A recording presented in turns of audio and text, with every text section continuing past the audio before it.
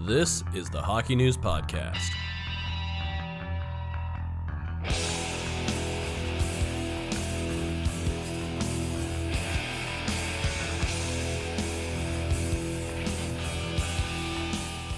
Hello and welcome to a special edition of the Hockey News Podcast. I'm Steve Nellis. That's Ryan Kennedy. Ryan, how you doing? Pretty good. Straight deadline day.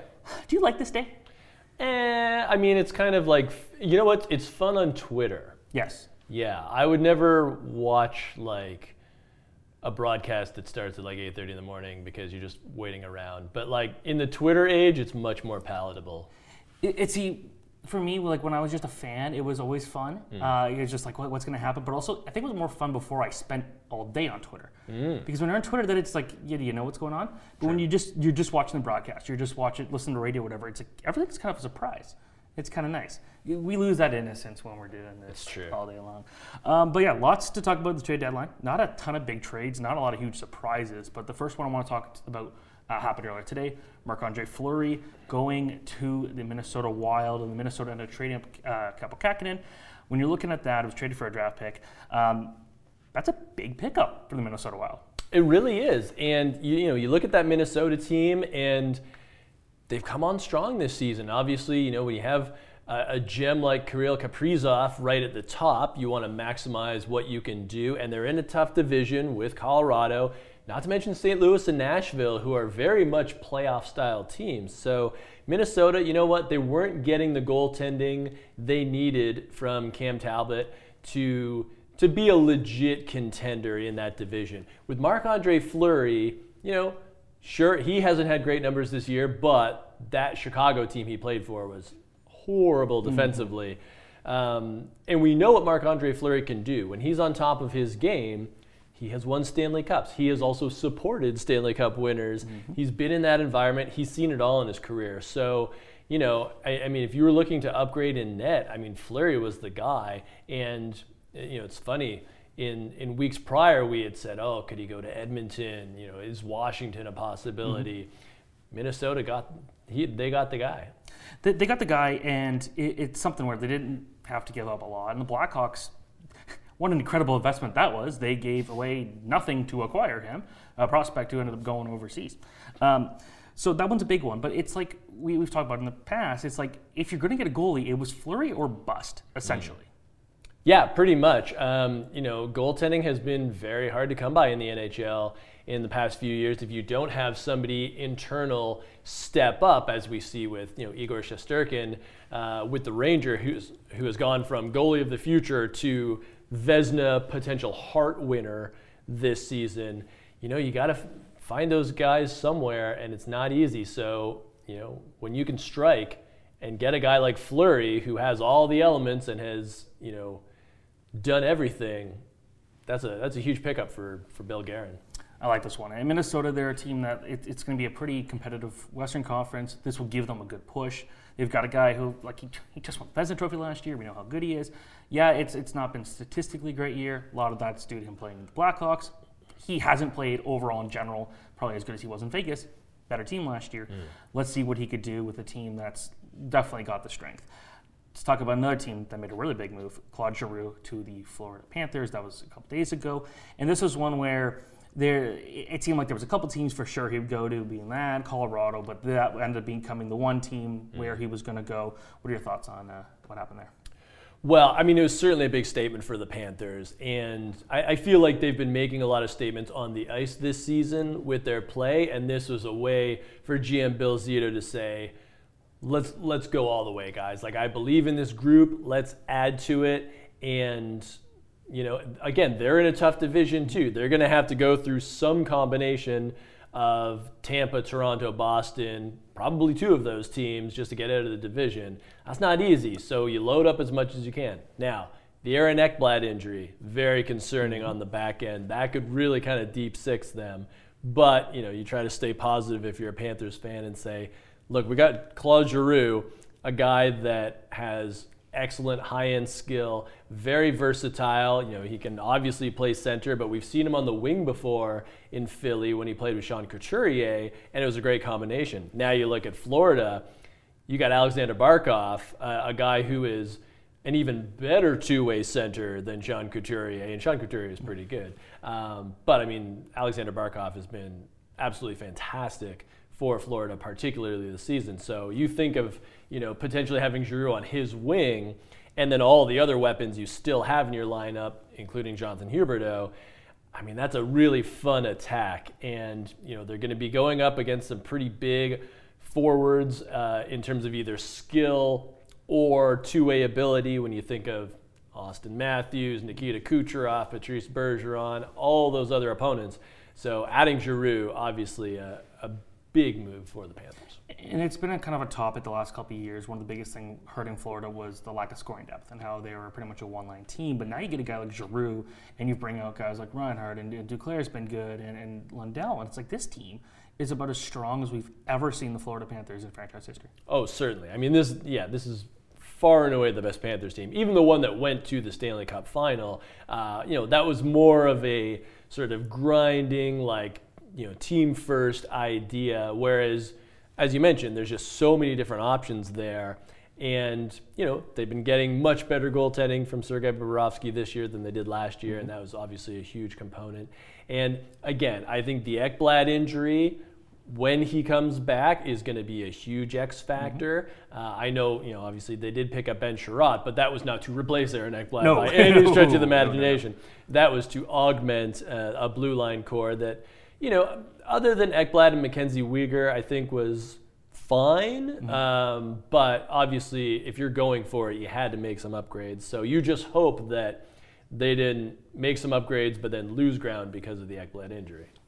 Shifting gears to Mark Giordano to Toronto, a lot of the talk was, is this team going to acquire a goaltender? They did. They signed Harry Sateri, and he was on the team for 24 hours, and now he's an Arizona Coyote.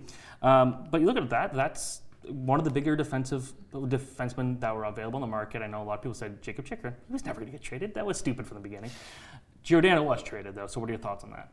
I think it's a very interesting pickup for the Leafs because when they're all healthy, all of a sudden you look at that blue line and you say, okay, well, this is pretty formidable. You don't necessarily have a Norris Trophy guy, but you look at Riley, Brody, Muzzin when he's healthy, and now you add Giordano to the mix. And then, of course, I'm still a big proponent of Rasmus Sandin, even though he's had his ups and downs this year. Giordano, we know he can still munch a lot of minutes, and he doesn't necessarily have to do that in Toronto, but what it does is it spreads out the load so much. And, he can do a lot back there.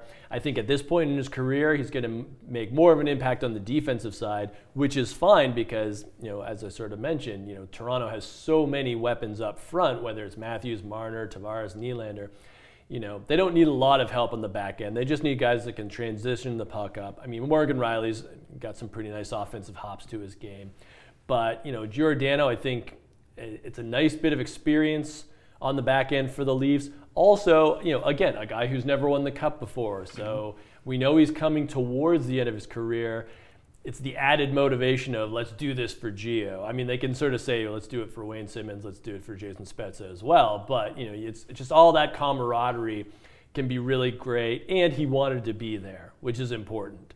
I would also say, too, adding Colin Blackwell, kind of an underrated part of that trade where, especially when he was with the Rangers, Colin Blackwell did a lot of great things. And I think on that Leafs team, again, augmenting the bottom six and making those matchups more difficult for opponents is going to help the top six as well. So overall, a really good trade that cost them draft picks, but no real prospect. It's worth it. Giordano was 2 years ago we won the Norris Trophy, so it wasn't that long ago.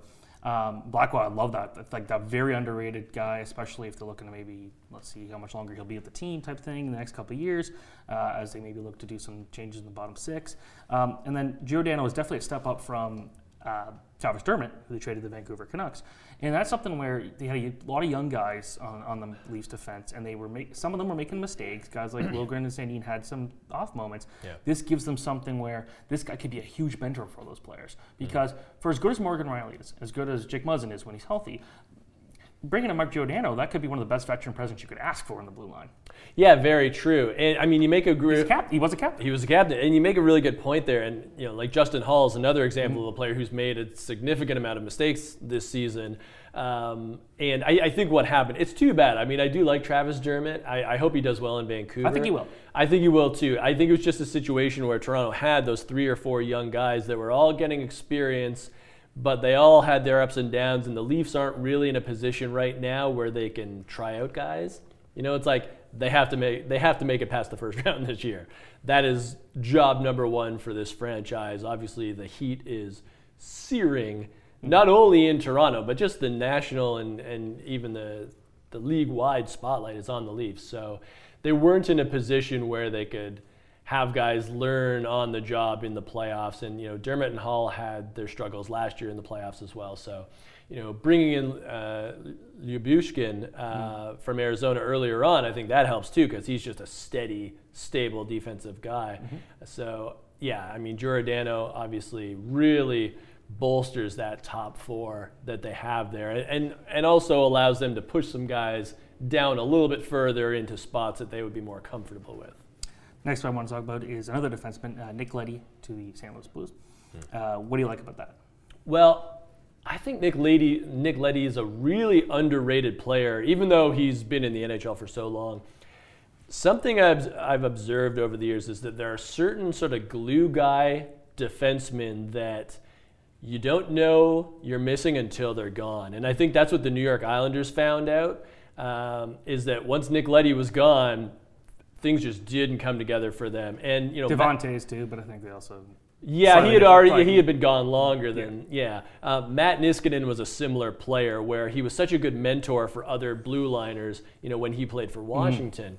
So I think with Nick Leddy, not that the Blues are a young team by any stretch of the imagination, but he's just a guy that plays his role, does so many little things right, and then again, he takes minutes where, for Colton Parayko and Torrey Krug, and then, to a lesser extent, Justin Falk, it just evens things out a little more. It's a guy you can trust for a certain amount of minutes, and it just helps the overall roster structure in St. Louis. And again, this is a team where, I mean, other than questions in net, is it Husso, is it Binnington? You look at St. Louis and say, could they make a run this year? Sure. I mean, it wasn't that long ago that they won the Stanley Cup, and I know it's a different roster, but there's still a lot of guys that were on that squad.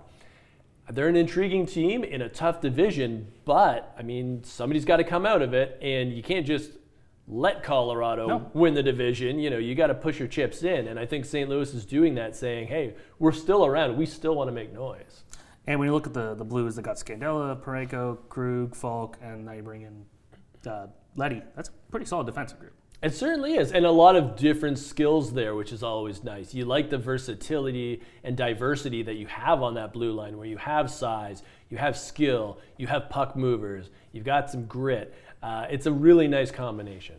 Next player I want to talk about is Hampus Lindholm, going to the Boston Bruins, one of the bigger defensive names this year, and signs an 8-year deal. So Boston's kind of got their guy now going forward. What are your thoughts there? Well, I think it was a very necessary move for the Bruins if they wanted to maximize that window they have right now. And how much longer will the Bruins window be open with this particular group? It's kind of tough to say. Obviously, they still have that high end with Pasternak and Marchand and Bergeron, and they have obviously Taylor Hall as well. But that defense core was really leaning on Charlie McAvoy, and that's kind of unfair for him, as good as Charlie McAvoy is. So Lindholm comes in. Again, a no-fuss guy that can give you a lot of minutes. Also, I'd point out, in grabbing Josh Brown, people were kind of joking about that trade because it was Zach Senyshyn, a famous miss by the Bruins in the draft. And Josh Brown is not like a big, sexy name, but he is a big guy that can be a pretty good shutdown defenseman. And again, the Bruins they needed guys that could play top 6 minutes. And even if Josh Brown is just a third pairing guy, you add him to Lindholm, and all of a sudden, the burden on McAvoy is lessened. And again, guys can be put into good roster spots where they might not necessarily have to play as many minutes as they were before because Lindholm can take a lot of those minutes. And then you have another option for that bottom pairing in Josh Brown where he can be that defensive matchup guy. I think the Bruins did pretty well there. Mm-hmm. No, I love that trade for them. And so when you're looking at it, the Ducks, Lindholm, big deal. Then they moved Raquel to Pittsburgh, Zach Aston-Reese, Dominic Simon, a prospect, and a draft pick. A decent haul, I'd say. I would say so too. I mean, Rickard Raquel, there was interest from numerous teams, so it's not surprising that Anaheim was able to get that haul. Zach Aston-Reese was a college free agent out of Northeastern, power forward. He's a bottom six guy, but I do like what Anaheim's putting together here because you need size, need a little bit of experience. Obviously Ryan Getzlaf is the captain, the mentor, the sort of old guard, and then you have that young core coming up with Jamie Drysdale, Trevor Zegras, and I'd even throw Troy Terry in there. But it's nice to have guys that are a little bit older, and Zach Aston-Reese would certainly qualify there. Sonny Milano is a guy that had a lot of success in Anaheim this season. That was kind of a nice surprise for them. So I think it's good because when you're doing a rebuild like Anaheim, and obviously in dealing Raquel and Lindholm and Josh Manson before that, that's obviously what new GM Pat Verbeek is going for here. You can't just have a ton of kids. You got to have some NHL bodies. You got to get some guys that have been around the league for a while, and I think keeping Getzlaf on board will be a big part of that. But Zach Aston-Reese had a couple of years in the league, but he's a bit of an older guy, so I think a player like that, it might not make a huge impact on the score sheet, but I think it helps. One other trade I really want to talk about is Arturi Lehkonen going to Colorado, Justin Barron and a pick going to Montreal. That's one where there's some pretty solid upside for both teams. Yeah, I would say Which is kind of what you hope for in a trade, but... Certain. And it's kind of funny because when this whole sort of trade deadline, let's call it week, began, it felt like a lot of the valuations were totally out of whack, where certain teams were getting great hauls, other teams were getting like just a couple of so-so picks. But I would say this was a nice little hockey trade where, Colorado, obviously bottom six depth was something they wanted to address. Mm-hmm. And, in getting Andrew Cogliano, mm-hmm. that helps as well. But Lehkonen, he can do a lot of different things for you. And I think he'll be valuable in that role for the Avs as they try to march to that Stanley Cup final that has eluded them so far in this new era. And then, when you look at Montreal's perspective, I like Justin Barron as a prospect. I think, he's gone through some injuries, and obviously he had the blood clot during his draft year that dropped his status where, objectively he was looking like he could be kind of a 10 to 15 guy, ended up going 25th overall to Colorado, has done some shutdown defense, playing for Canada's World Junior team, but obviously has offense as well. He's near almost a point per gamer for the Halifax Mooseheads in his final year of junior. So that's pretty impressive. He's got some size. He can transition the puck up the ice. He's having a pretty decent rookie pro year in the AHL with the Colorado Eagles. 20 points in like 45 games.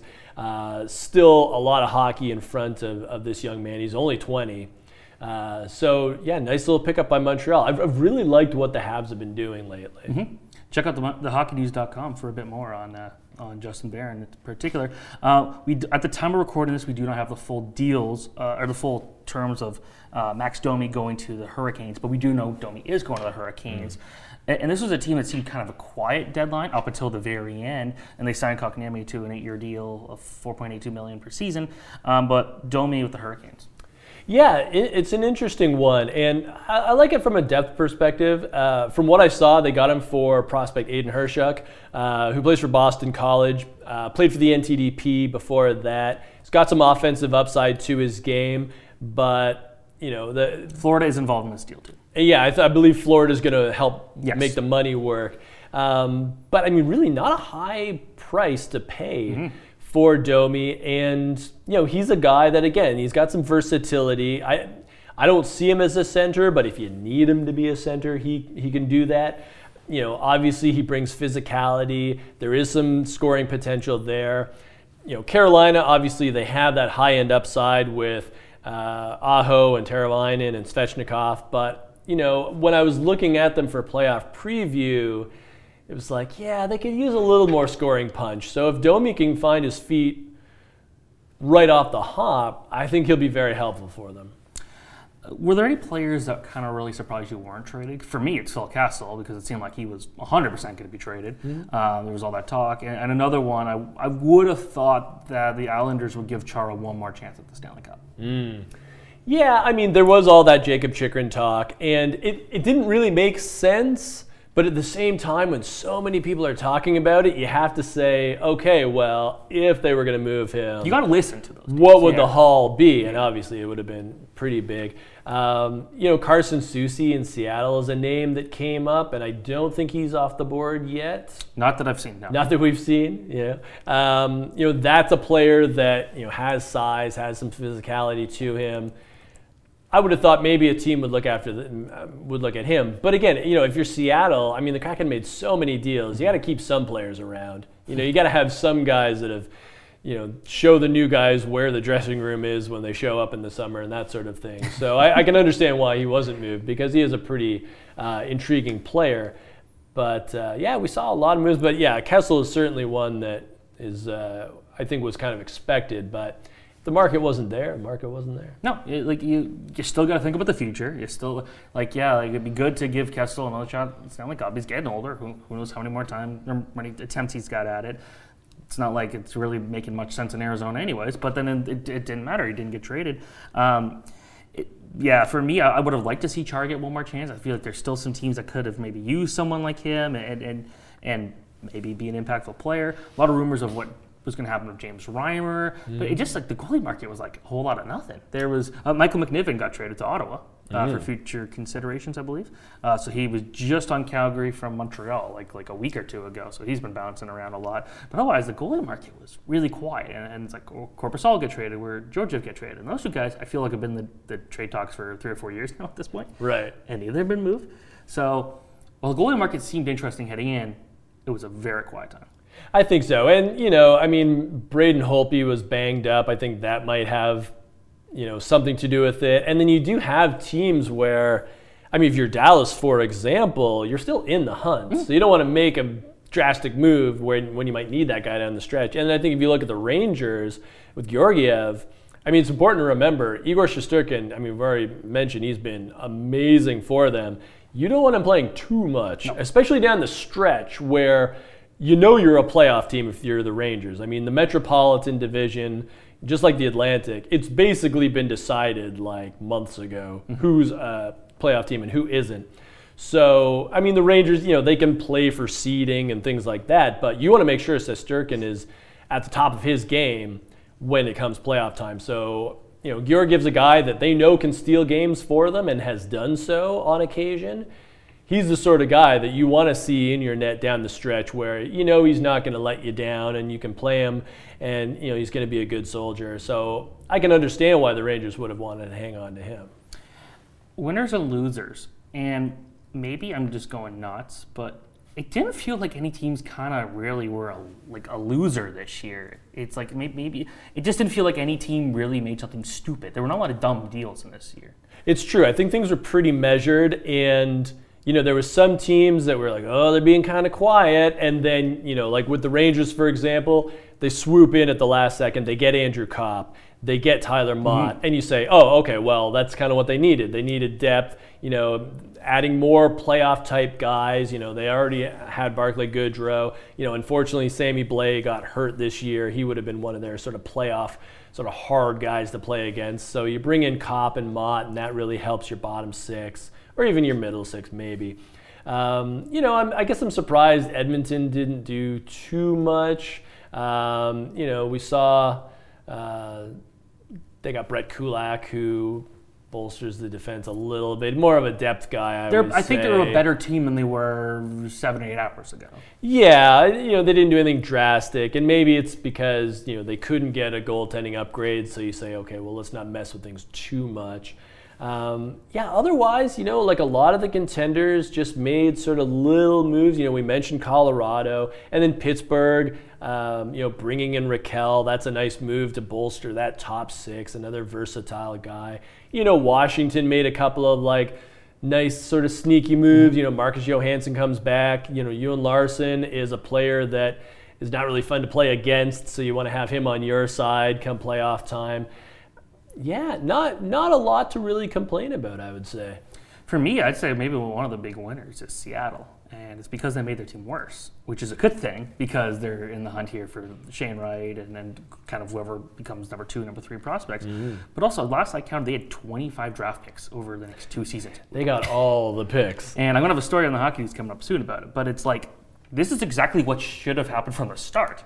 Right. And they got it. I would argue one team would loser, maybe the Vegas Golden Knights, for not addressing their goaltending situation. Same thing kind of as the Edmonton Oilers. But at the same time, it's like you've got your guys, you've got Brisson and Thompson, but it's like who on the market would give you a big boost outside of like to kind of fill in for Robin Leonard being out, or in Edmonton, It's like we know Koskinen and Smith are not great, but it's like is anybody better than like Stuart Skinner at this point? Like who's? I think that's kind of the thing that I don't know. Yeah, and I mean the worry if you're the Golden Knights is, are we even going to make the playoffs at this point? Like, it's going to be a struggle down the stretch. And, they still have injuries to contend with. And obviously, Robin Lehner is the most pressing right now because of the position he plays. But I don't think Kelly McCrimmon could really go all in on a goalie market that outside of Marc-Andre Fleury wasn't very strong. And again, maybe if Braden Holtby was healthy and Dallas was a little further down the standings, maybe there would have been a fit there, but that didn't happen. And again, the Stars might need Holtby down the stretch if he's healthy. So you're kind of stuck, and I think you don't want to make a mistake on top of a mistake. So that's the thing. Like I've said, I still believe Vegas could do some damage if they get to the playoffs. Totally. I did say that before Robin Leonard got hurt. And that's the thing. He might be done. If they're all healthy, if you get Mark Stone back and you see what he can do with Jack Eichel, if you get Pacioretty back, 100%, and he can work with Eichel, like you've got all these great options now. They just all have to be healthy at the same time. And again, Lehner and net. So it's tough. It's some bad luck for the Golden Knights in terms of when certain injuries happened. But then, of course, does the Eichel trade even happen if they didn't have that LTIR space? So bit of a catch-22 there. Okay, before we wrap this up, was there a trade? Like, what would you say your favorite trade of the day was? Maybe there wasn't like a huge trade. Maybe something a little more deeper. I'll start to give you a second of it.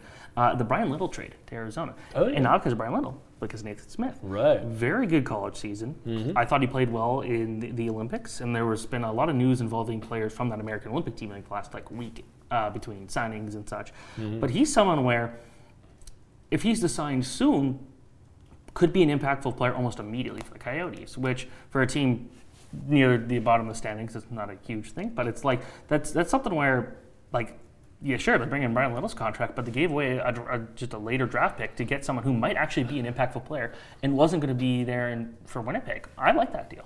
Yeah, and you know what? I'll add on to that by pointing out that Arizona also got Jack McBain in a trade with Minnesota, and it's starting to sort of come together for me when it comes to the Coyotes where, okay, they're going to draft pretty high this year, might even be number 1, so you get Shane Wright. If it's number 2, maybe take Logan Cooley and get another center.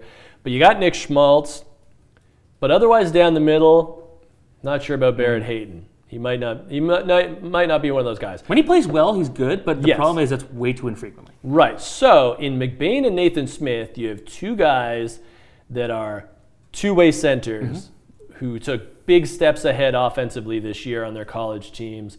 Maybe they're competing for the same spot. Maybe one of them is your second or third line center of the future. So I like that there's competition being set up in Arizona right now.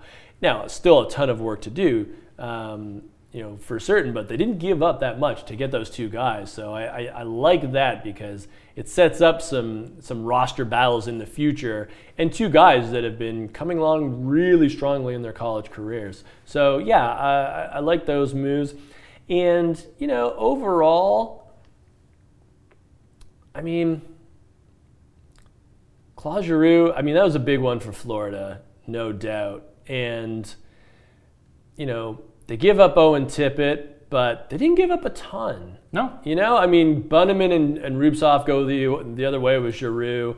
I thought it was a really good haul. And again, you know, Giroux's a pending UFA, fair enough. But you're going for it if you're Florida. So the fact that they got him, and then by extension prevented another contender, such as Colorado, for example, maybe even the Rangers. Not only are you getting the guy, you're making sure you don't have to play against the guy at some point down the road, maybe even the Stanley Cup Finals. So I thought that was good. And I did like Montreal's return for Ben Sherratt. I thought getting Ty Smolanic was a pretty nice get for them. So, yeah, I thought there was some pretty nice trades being made. It was funny how, again, as I said at the top of the podcast, some teams seemed to get nothing and other teams got really good hauls. So it was really weird to figure out the market early on. But overall, a pretty fun deadline. A lot of trades, not a lot of big impactful ones on Monday, the actual deadline day, but that's okay. Not a lot of mistakes, I think, is kind of a key trend here. Yes. So. All right, well, that's it for this week's podcast. We'll be back with, I haven't talked to you about it yet, but we're probably going to do a prospect podcast after the CHL Top Prospect game because that's coming up soon. So thank you, everyone, for watching, listening, and make sure to check out thehockeynews.com for analysis on every single trade, no matter the size.